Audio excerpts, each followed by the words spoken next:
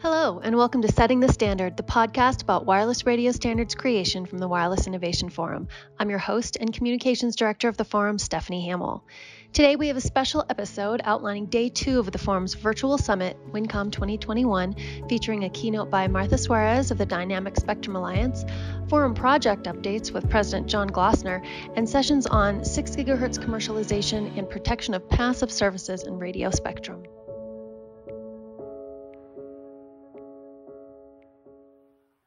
I'm here with Ken Dingman of L3Harris and co-chair of the forum's Software Defined Systems Committee. And we're going to be talking about Ken's sessions, SDR Standards 1 and 2 on Wednesday and Thursday at 6 a.m. Pacific, 9 a.m. Eastern. Hi, Ken. Hi, Stephanie. How are you doing? All right. How are you? I'm doing good. Good. All right. So can you give me a background of these two partner sessions that are occurring on these 2 days and what you'll be going over and who'll be talking? Sure. So these sessions are going to really be covering some of the activities that we have going on within the Software Defined Systems Committee within the forum. And the first session is going to focus on our relationship and the work that we're doing with SOSA. A few years ago, a little while ago, the forum signed an agreement to collaborate with SOSA and for us to provide inputs to that activity that's happening. And this is a kind of a unique opportunity. If people aren't familiar with SOSA, it's a very large activity that's happening within the U.S. government. But as such, because it's within the U.S. government, it's only open to U.S. organizations and U.S. companies. So having the forum being able to collaborate and work with SOSA is a great opportunity for our international organizations to provide inputs to SOSA and help frame the architecture that SOSA is putting together. So up to this point, the work within SOSA has been focused on sensors, radars, other kinds of electronic systems, but really not communication solutions. And so this is where we are going to draw on our committee's deep understanding of radio communications to help develop that solution and provide that expertise to SOSA so that their framework and their platform has a rich and deep implementation for a communication system. So this session will talk about the background that's led up to the collaboration between SOSA and the Wireless Innovation Forum. We're going to provide a summary of the activities and accomplishments that we have had to date. And we're going to highlight the approach of integrating SOSA with radio communication systems, in particular those that have been used the SCA and implemented the SCA, and how we could have a SOSA and SCA compatibility. And how is that being developed within the project. So that's going to be the first session. That's going to be Wednesday morning. After that, we're going to move into sessions that are focused on specifications that have been developed within the Wireless Innovation Forum, within the SDS committee. And the two specifications that we're going to talk about are the transceiver and the time service facilities. But before we get into those specifications, we'll spend a little bit of time talking about the idea, the concept of what is a facility and what that provides. Within our committee, when we develop a new standard specification, we base it on this facility concept. And so we'll go over the idea of the facilities, the basic capabilities and expectations of what they provide, and the structure of them, such as the architectural concepts that come with the facilities, their service-oriented support, and the facilities and the attributes that should be provided by a facility. And we'll also discuss the object model driven architecture, which supports concepts such as PIM, which is a platform independent model, and PISM, which are platform specific models of the PIM.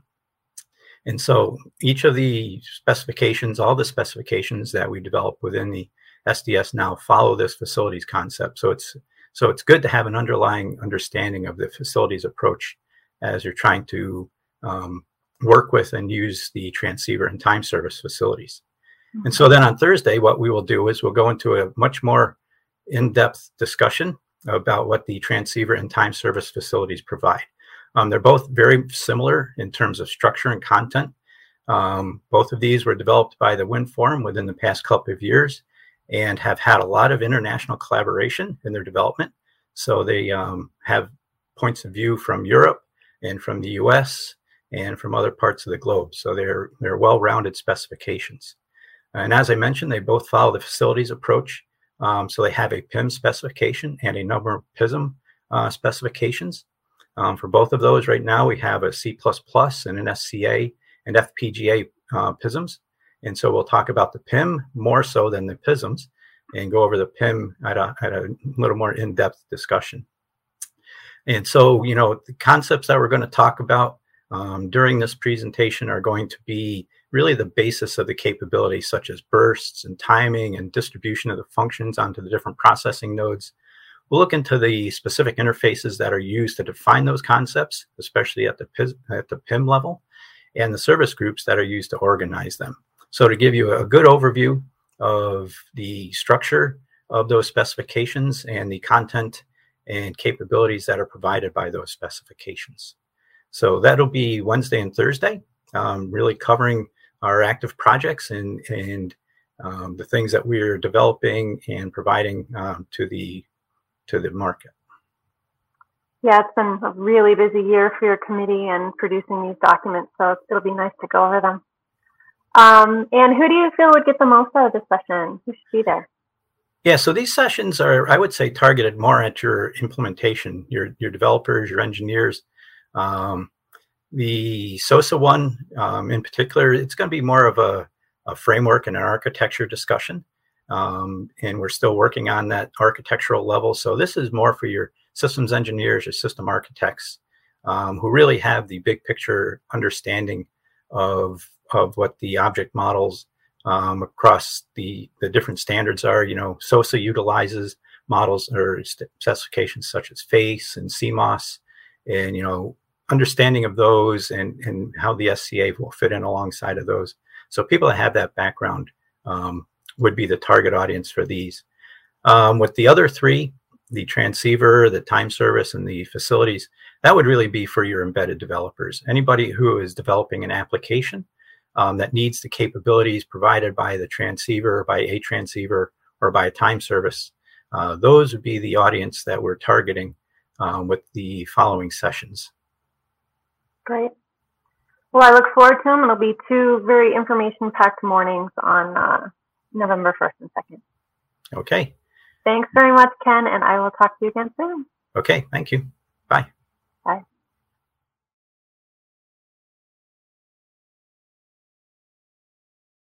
Today I'm here with Mark Gibson of CommScope and Vice President and Vice Chair of the Forum. Thanks for joining me, Mark. Pleasure, Steph. Thanks for having me. All right, today we're going to talk about your 6 gig commercialization session, which is Wednesday, the 1st of December at 9:15 a.m. Pacific, 12:15 p.m. Eastern. So can you give me an overview of this session? Yes, I can. So this panel is going to sort of try to focus more on why are people so interested in the 6 gig band for unlicensed use. If anybody that's been following telecom, over the last 3 or 4 years should know that the band was just made available last year by the Commission for use for 2 types of devices for unlicensed use. One is standard power that can operate up to 4 watts, and the other is low power that can operate up to 1 watt. And so the forum has been focused on, or has been directing work on developing standards around and again, for it to be able to use the spectrum up to 4 watts, you need this new thing called an automated frequency coordination system, an AFC, which is very similar to the spectrum access system in the CBRS band. So the WIN Forum has been working on developing standards around this. How the AFC would operate. So we thought it would be helpful to bring in people who have an interest in the band to give some sense as to why they want to use the 6 gigahertz band. What do they see as the opportunities that 6 gig presents?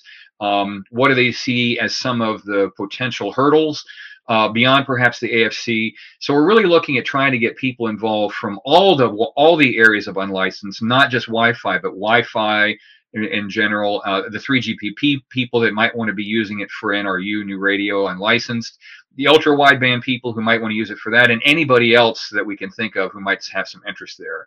So in the unlicensed band, which, as you probably know, is the 5925 to 7125 meg band. So it's 1200 megahertz made available for unlicensed. So we're going to try to deal more in this session with why is this band of so much interest for unlicensed use, rather than get into some of the more controversial aspects of, what does unlicensed mean with the current incumbents. That's been sort of well hashed out, and probably there's no single reason for that. So we want to try to look at and why people are really interested in the band, and maybe some thoughts on how they would plan to use it. So that's the main reason for the session. Okay. And your presenters, you're also going to have a panel with these folks too?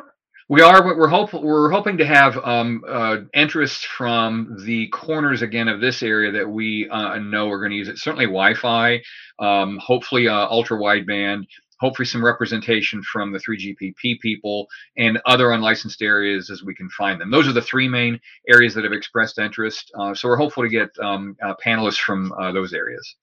Yeah, hopefully we'll have some announcements soon there. Yep, we should have announcements this week. Great, perfect. Mm-hmm. And I'll put them out there. Who do you think should come to this session? People should come to this session if they're interested in learning more about why is the 6 gig band so much of so much interest to the unlicensed community.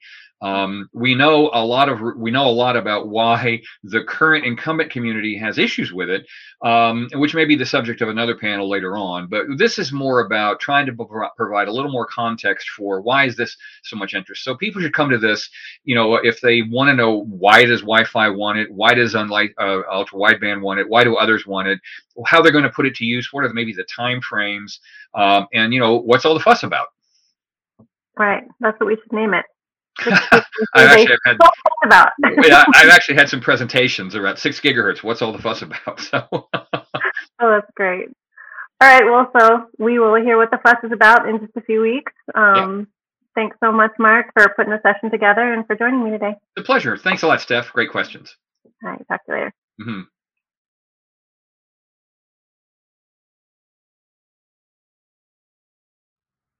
Hey, hi, I'm here with Andy Clegg of Google and Kevin Gifford of CU Boulder, who are presenting the Protection of Passive Services in Radio Spectrum session on Wednesday, the 1st of December at 11 a.m. Pacific Time, 2 p.m. Eastern. Hi, Andy and Kevin. Thanks for joining me today. Hey, Stephanie. Hello, Steph. Okay, so first of all, can we get some background on why you all wanted this session to be part of WinCom, and why do you think it's important to the wireless community? Sure. I'll go ahead and start off. So certainly radio astronomy has a problem with too much radio frequency interference, which comes from wireless communications such as WinForum. Really, wireless communications and radio astronomy are both important and crucial to the United States national infrastructure and science.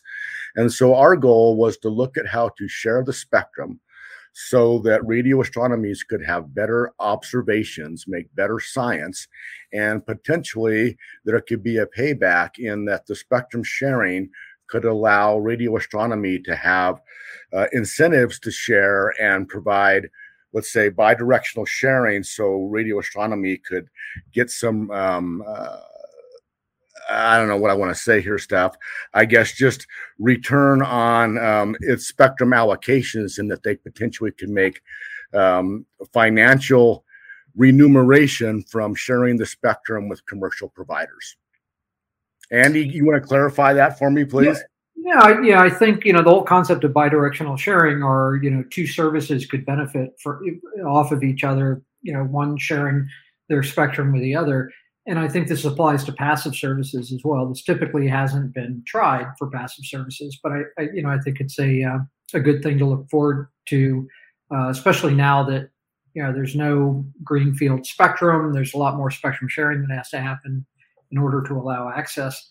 And by the way, I think WinForum and WinCom are good places to discuss this, because we have the broad wireless community that participates, and we're also all about innovation. It is the Wireless Innovation Forum. And so the innovation space here involves, how can we improve protection of passive services while also increasing spectrum sharing?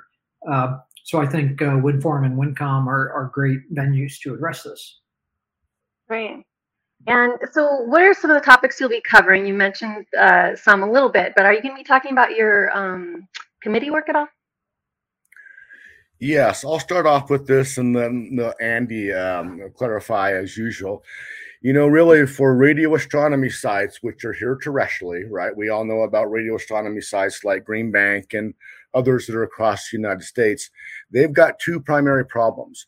They can get radio frequency interference from terrestrial generated systems, say cell systems or Wi-Fi. And so if that interference occurs while they're taking observations, that can compromise their observations. The other interference source is from overhead satellites that can come across and are transmitting down to ground stations, and that causes interference for radio astronomy as well. So those are two of the primary topics that we want to address.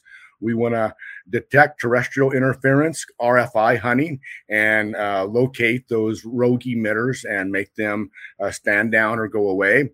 And then for satellites, the one thing about satellites is once they're up there, you know where they're at. So we can understand when satellites are coming overhead of a specific radio astronomy geolocation, and then we can adjust the RA observational schedule so that they have no interference. So ground-based emitters, space-based emitters that are causing problems with RA observations, we want to coordinate that so that radio astronomy will have cleaner scientific observations. Yeah, and this is again, one of the topics that's good for WinForum because in WinForum, we developed a lot of the standards that led to the spectrum access systems operating in CBRS. And we're also working currently on standards that will lead to how we deploy automated frequency coordination systems in 6 gigahertz. And one of the areas that we're discussing in the committee is how could we extend and apply the protection methods we use in SAS and AFC to protecting passive services in other bands. And so you've got the collection of experts that developed the SAS protection methodology and are currently developing the AFC protection methodology. Let's apply that to passive services. And that's one of the issues we're going to address in the session. So who do you think this session applies to, or who should really be there? Well, I'll start with that. I think the radio astronomy community in general, who have been coalescing around this idea of a national radio dynamic zone, such as what Andy and I are doing at Hat Creek Radio Observatory in Northern California.